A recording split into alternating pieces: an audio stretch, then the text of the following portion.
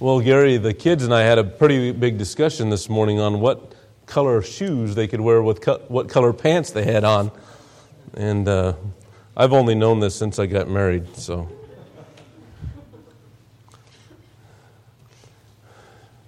Ephesians chapter 5 this morning. We just sang about being near to the heart of God. I hope that's your desire. I hope that you're praying that as you're singing it. That is a prayer. Hold us that wait before you near to the heart of God. And if that is true in our life, if that's true in your heart this morning, then we can read the Word of God and we can apply it to our life. We can accept what it says and not be offended by the Word of God. Christian, we shouldn't be offended by the Word of God. And I want to look at the topic of marriage this morning. Read a couple things I read this week. To begin with, marriage is when you agree to spend the rest of your life sleeping in a room that is too warm, beside someone who's sleeping in a room that is too cold. I read that this morning. I thought of my parents. My dad, the older he gets, the colder he gets. That house is an oven. And my poor mom sits there with the window open above the bed, and the fan on, trying to breathe. And my dad has got 8 covers stacked on top of him, and you can see his nose. I never thought he would be that guy, but he is. I read this also. Whenever you're wrong, admit it. Whenever you're right, shut up. It's pretty good advice. Marriage is like twirling a baton, turning a handspring, or eating with chopsticks. It looks easy until you try it. This is true. I thought about this morning. I know there are some here that have been married longer than I have, and some that have been married just a couple years. I am not an authority on marriage this morning, but I have what the Word of God says about it. And we can look at that and apply it to our lives this morning. So I want to read verse 21 on down through the end of the chapter, but let's go to the Lord in prayer to begin with. Father, thank you for our time this morning. I just want to praise you for the institution of marriage this morning, Father, that it is your institution, that you established this, Father, and when we are following you and we are walking with you, you are glorified in marriage. And Lord, I ask that you would just speak to us this morning. Use your word. Father, help us to just humbly accept what it says to us today. In Christ's name we pray, amen. I was looking at it and thinking about it. A biblical picture is a husband and a wife.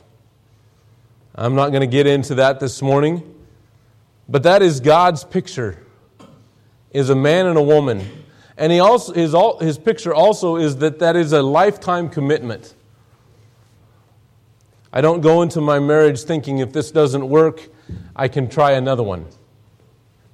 I made the vow before a church and before God that I was going to live with her till I died or she died. This is a lifelong commitment. I was listening to a man this week, and he's not a Christian by any means. His name is Jordan Peterson. He's very intellectual, and I like the way he looks at a lot of issues. He gets in trouble because he destroys some very worldly philosophies. But he was talking about marriage, and from a philosophical viewpoint, that being married for life is peace and joy and strength. And he says, we've made a vow. And he said, now that I made that vow, I'm going to stick with you no matter what. He says, knowing that you're going to mess up. Knowing that you're going to do things that are offensive to me. But he said, knowing that I can work through those and having the commitment that it is a lifelong bond, then I will make the effort to work through the problems. And this is a man that doesn't know Christ, and I was listening to him thinking, boy, I wish some Christians would get a hold of that. This is a lifelong commitment. She doesn't get rid of me. And I praise the Lord for that. What a joy to know But we have roles. We have biblical roles. God has put things together in a perfect manner. And for my marriage to be strong, for your marriage to be strong, it has to be according to the Word of God. So first of all, because ladies come first, right? Gentlemen, ladies first. We're going to talk about the wife. And then we're going to talk about the husband. Let's look at verse 22. It says, or starting in verse 21, submitting yourselves one to another in the fear of God.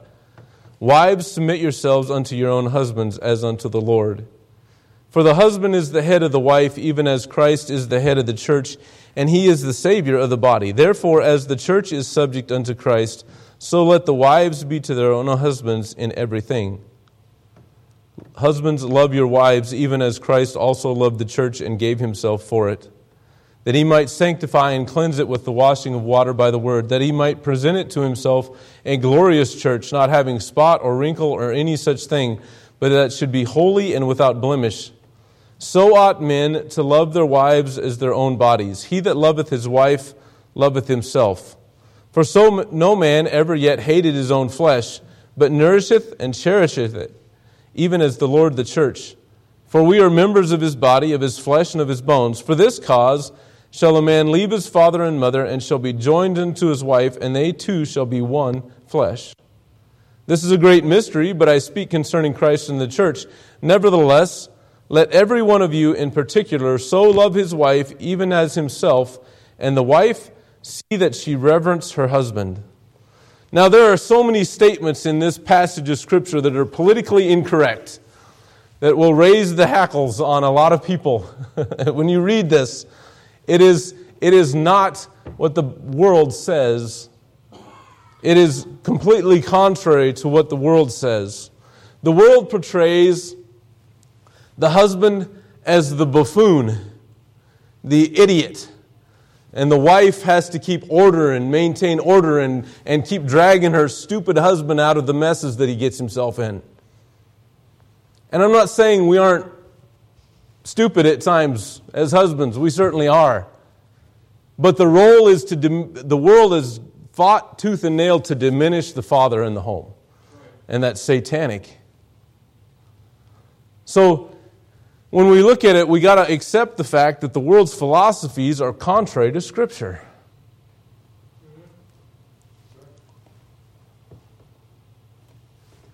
And I want to look at wives this morning, and I want to do this. Please do not take me wrong. I want you to see that God cherishes and respects and elevates the role of a wife above any profession that you could ever have. It is something that brings honor and glory to His name. The statement in verse 22, the end of it, it says, as unto the Lord. As unto the Lord.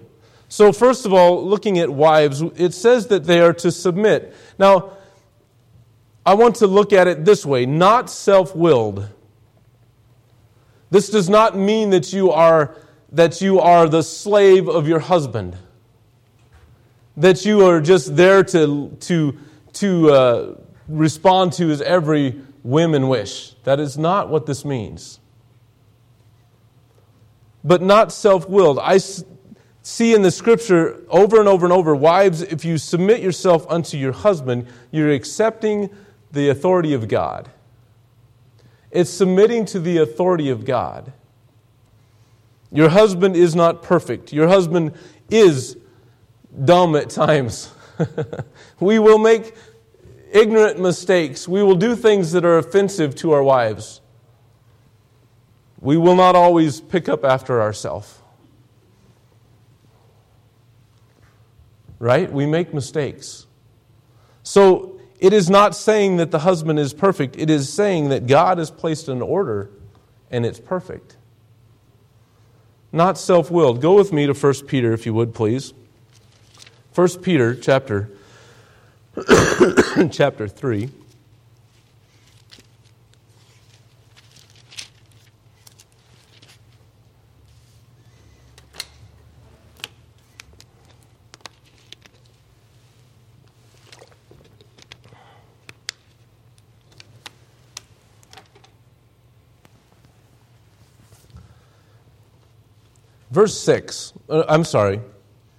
verse 5. For this manner in the old times the holy women also who trusted in God adorned themselves being in subjection unto their own husbands. We'll get back to the other part of the chapter here in a minute. First part. Even as Sarah obeyed Abraham, calling him Lord, whose daughters ye are, as long as ye do well and are not afraid with any amazement.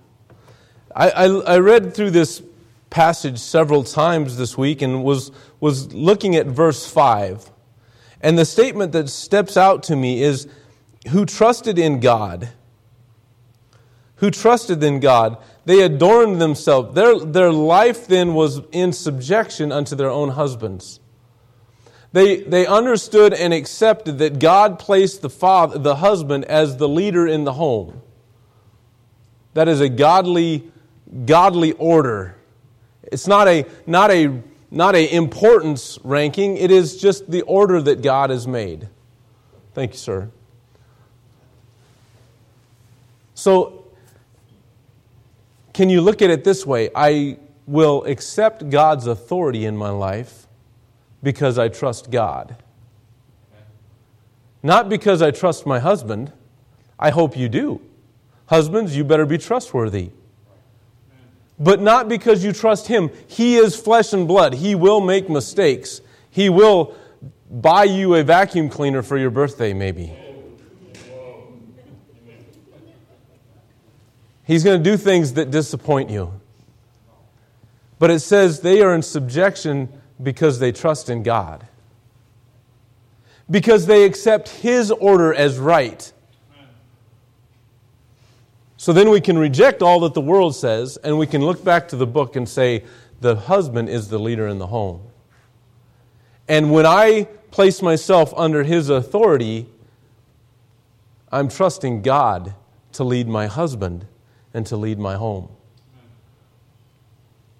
It makes it different, doesn't it? It should. We're just saying there is a place of comfort sweet near to the heart of God. Ladies, trusting God, you can submit to your husbands.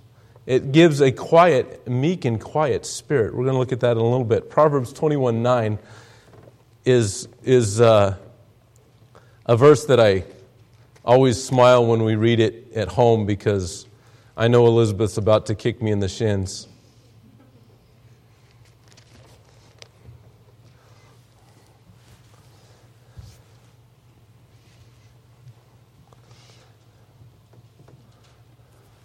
Verse 9 says, it is better to dwell in the corner of a housetop than with a brawling woman in a wide house. It's better for you husbands to go live up on top of the house in a little corner than to have a great big fancy home and an angry wife. Now, living dangerously, Scott. I read this and I do smile because Elizabeth's looking at me. Don't you say anything.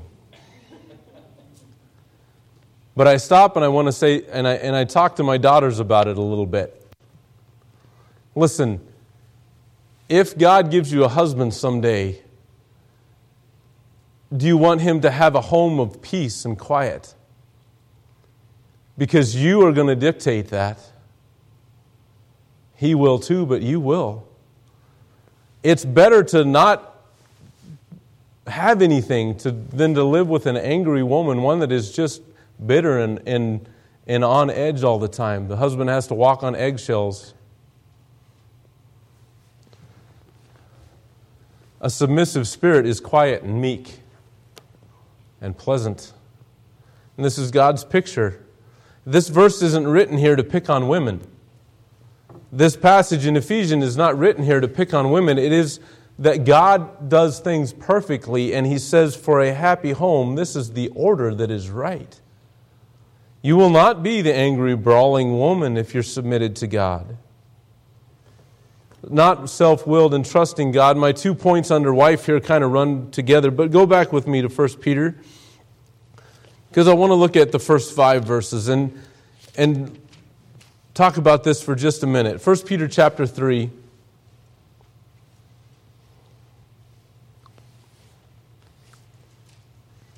1 through 5.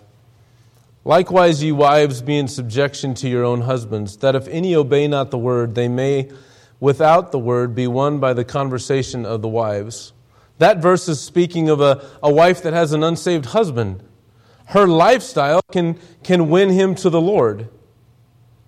While they behold your chaste conversation coupled with fear, whose adorning let it not be that outward adorning of plaiting the hair and wearing of gold or of putting on of apparel, but let it be the hidden man of the heart in that which is not corruptible, even the ornament of a meek and quiet spirit.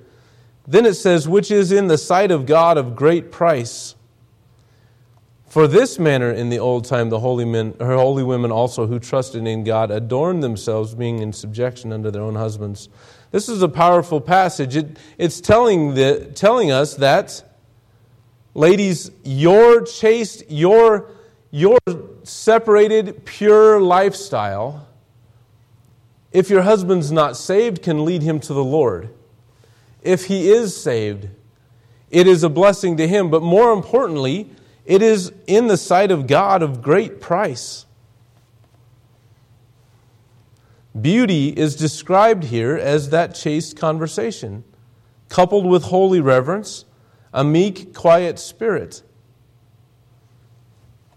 Now, listen to me on this and understand it is your worth then is in God and in your faith in God. The same with me. I have no worth outside of the grace of God. But ladies, it is not according to your outward beauty. It's not according to your talents, or it's not according to anything that the world values. It is according to a meek and quiet spirit. This is what is of great price in the eyes of God. I've given this testimony before, but I want to mention her again because it's such an important part of my life. My great-grandma, on my dad's side, my great-grandma Ricker, I don't know how old she was when she got saved. She was saved as long as I knew her. She passed away when I was 17. But I know that she was saved when my grandpa was a child. My grandpa was 19 when he got saved. My great-grandma, lived with, was married to my great-grandpa for 57 years before he passed away. Great-grandpa was a alcoholic abuser. He was physically abusive and verbally abusive to my great-grandma, to her children. She raised 10 children through the end of the Depression on into the 50s. One of my great uncles is only 3 years older than my dad. In a dirt farm in Kansas, where everything that my great-grandfather made, he took to the bar that night, spent it on whatever he could get to drink, and then fought everybody that he could fight. Came home and yelled at my grandma and told her how worthless she was. And the world would say, well, she should have left him years ago. She was raised that she had made a vow. She was raised that her godly conversation, coupled with fear, would convert her husband. Now, 57 years, my great-grandfather made a profession of faith 6 months before he died. Just 6 months. So she lived with him for 57 years, abusing her.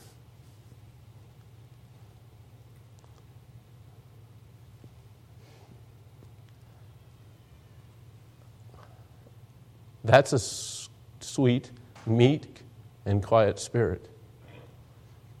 When I was around her, that's all I ever saw.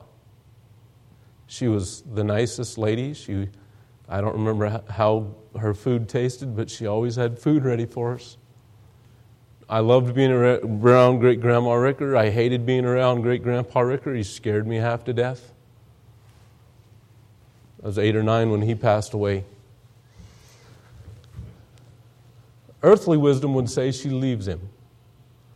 But she loved God and she loved her husband. And her godly conversation was the reason my grandfather got saved at 19. He got saved and met my grandma in Bible college, and I am a Christian this morning because of my great-grandma.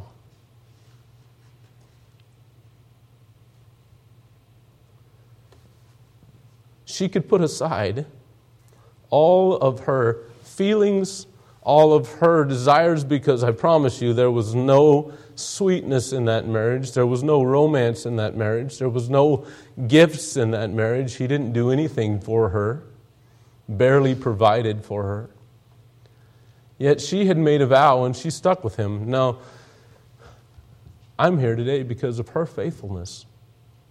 She's in heaven today, rejoicing that God gave her the strength to be godly through all of that time. She was submissive to a drunk, abusive husband because she loved God. I'm sure there were days where she hated that man. In her flesh, she probably did. But she surrendered to God and she said, I'm going to make this work no matter what. I love God and I'm surrendered to Him. That meek and quiet spirit is, in the sight of God, great price. Great price. It's valuable. It's important. Husbands, if your wife has a meek and quiet spirit, cherish it. Encourage it. Praise God for it. She is a godly lady. And that is valuable in the sight of God. So, ladies, there's a need, first of all, for trusting God, and secondly, for just not being self-willed. Now, husbands, it says in verse 25, love your wives even as Christ also loved the church and gave Himself for it. First thing I want to say about the husbands is you are to give of yourself, and not in a little bit, as Christ did. You imagine crucified? He gave everything. As Christ did for us. Well, He left the throne of glory and stepped onto this earth, put Himself under the authority of mankind who He created, walked in a flesh that was subject to all temptations like as we are, yet without sin. 33 years walking on this earth and died on the cross, took the penalty of our sins. That's my example of how I'm to give myself to my wife. There was no selfishness in Jesus. There was no self-will at all. He said in the Garden of Gethsemane, not my will, but thine be done. Husband, do you give of yourself as Christ did? So many times we're selfish, needy, proud. Boy, we can get lifted up in pride as husbands so quickly. Give of yourself, even as Christ did unto the church. Cleave unto her. Cleave unto her. It says in verse 31, for this cause shall a man leave his father and mother, and shall be joined unto his wife, and they two shall be one flesh. That's that lifelong commitment. Husband, she is your all. That's it. I talk to the kids and I try to stress this to the teen class. It's a lifelong commitment. She is the one. She's the only one. I'm to cleave to her. I left my father and my mother, and she is now my life. We are now one flesh. This one story I read, this guy was at somebody else's house, and that couple, their daughter called, had just got back from her honeymoon. It was in the first year of their marriage. The daughter calls and talks to the mom. Her and her husband had a great big fight. And she's wanting to complain to her parents. So the mom says, I don't know what to do. And she gave the phone to the dad. And he talks to her for a little bit. sets the phone down, comes back in. The visitor says, so what did you tell her? Or what did she say? He said, she said she wants to come home. And I told her, you are home. You are home. Now, like I said, I'm not here to spout that I know how to make a marriage work. We're working on it still. We've been married 12 years. We got a long ways to go. Patch the Pirate song we listened to on the way in. I'm a work in progress. But husbands, it has to be in our mind that she is all that I will look upon. She is all that I will ever desire. Job chapter 31, verse 1 says, it's a very short verse. I'm going to go ahead and turn there and make sure I say it right.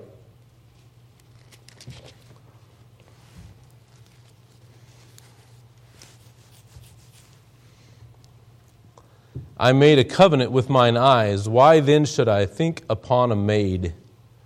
It's funny that he says with my eyes and changes to his mind at the end of that verse. Covenant with my eyes. Why then should I think upon a maid? Take the time, husbands, and read Proverbs chapter 5 this week. You are to cling to the wife of your youth. She is the only one. Our eyes can distract our mind and our heart.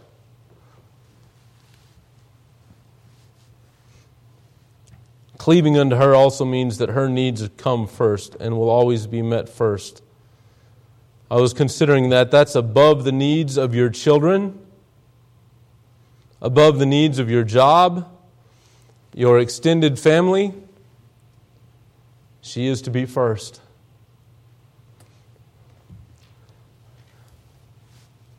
So many times, wives get this backwards too.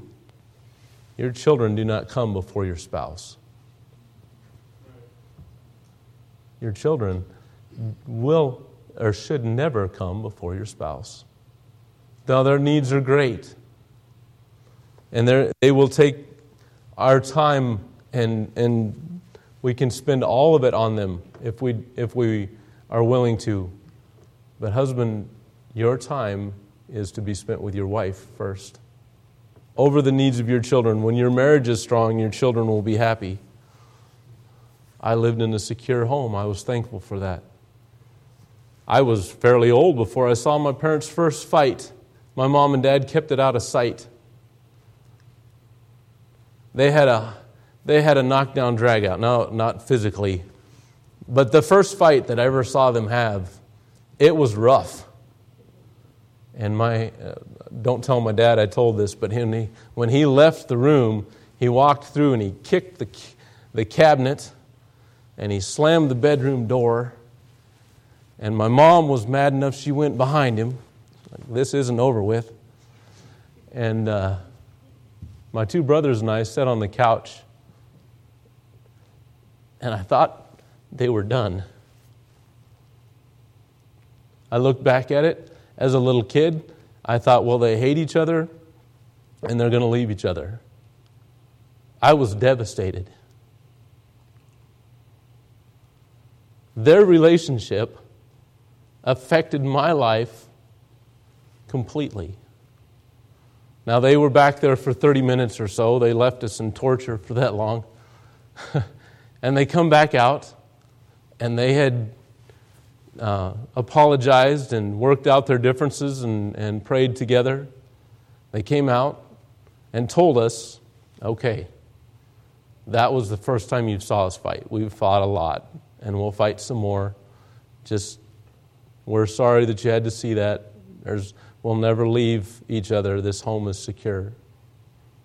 The only time in my childhood that I ever had a doubt about the security in my home.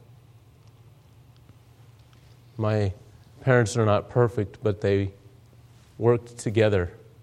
And because they put each other before us, we were secure in the home. She is to be first in your life, no matter what. Cleave unto her.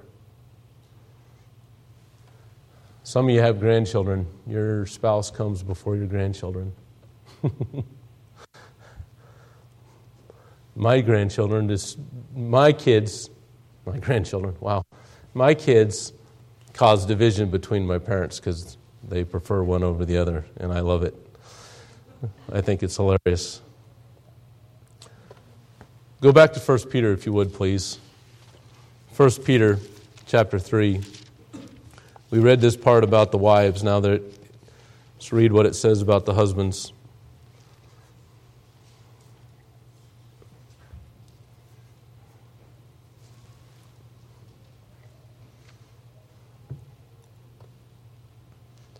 It says, likewise, ye husbands. So go back and look at what it says. Husbands were to have the meek and quiet spirit as well.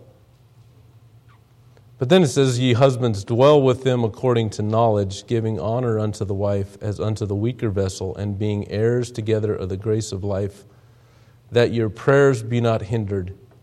Finally, be ye all of one mind, having compassion one of another, love as brethren, be pitiful, be courteous. I put this under just love unconditionally. Love unconditionally. Husbands, dwell with them according to knowledge. That is, that they have weaknesses that we don't have. They are wired differently, is the way we hear it said all the time. Giving honor unto them as unto the weaker vessel. Ladies, don't be offended by the weaker vessel statement. It doesn't mean that you are not strong. We know that mothers are strong. It means emotionally, God has made you weaker. Spiritually, He's given us the responsibility of fighting the battles in the home and standing up and leading the home. So we need to be honoring them and be aware of their needs and love them unconditionally. Love them unconditionally. How's your home? I'm going to preach a short message this morning. I don't need to beleaguer the point. Listen, God instituted the marriage. He instituted the home. He placed the husband as the head. We're to lead. We're to be the spiritual advisor. We are to be the shield for our home. Ladies, He gave you the role of being the mother and raising the children. And these are of equal value and infinitely important. And in this, God is honored and glorified. If we can just submit to God and take the role that He has given us, the home will be strong. Our children will follow the Lord.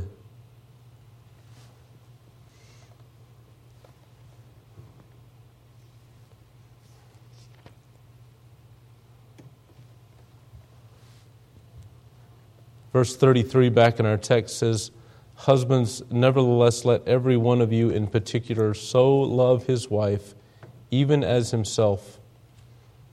So love your wife, even as yourself. I wrestle with that statement in verse 28. They love their wives as their own bodies.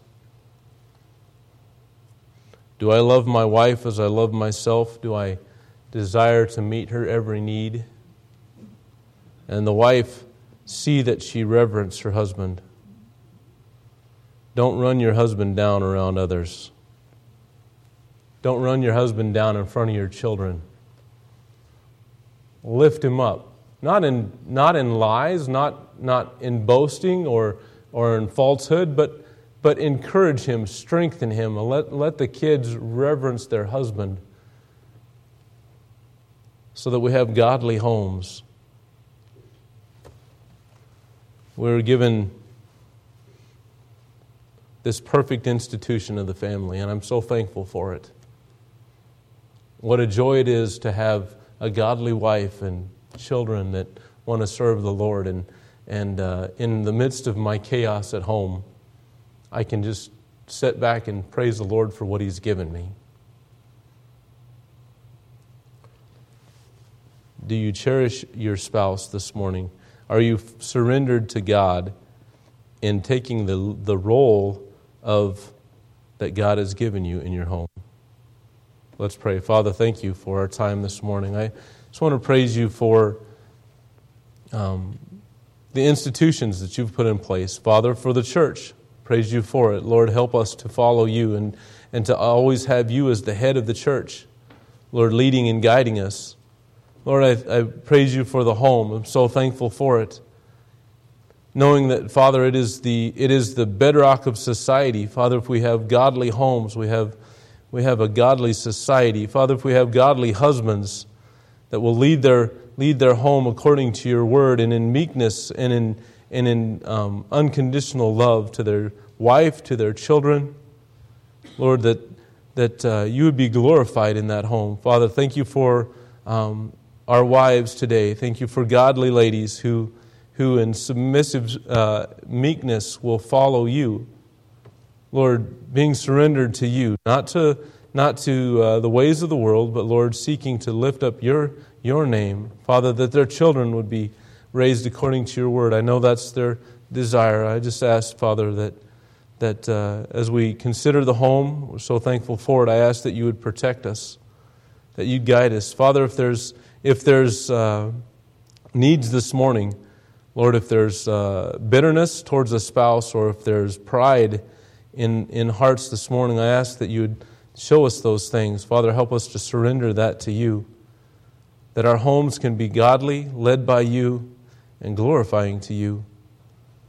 Let's all stand with our heads bowed and eyes closed. We're going to take a short invitation this morning. It wasn't a salvation message, but if you don't know the Lord as your Savior this morning,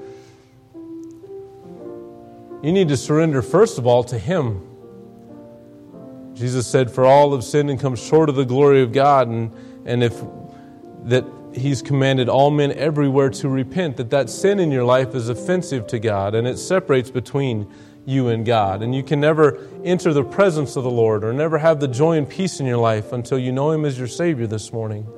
You can never have a godly home until you're following the Lord yourself. So if you don't know the Lord as your Savior, I ask that you would consider that this morning.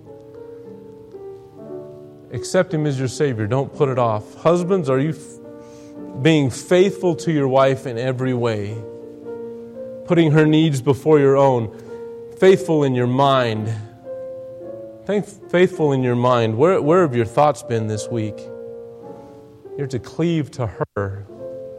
Wives, is it difficult to submit? I know the flesh fights that. Surrender to the Lord, and you can surrender to the authority that He's placed in your life.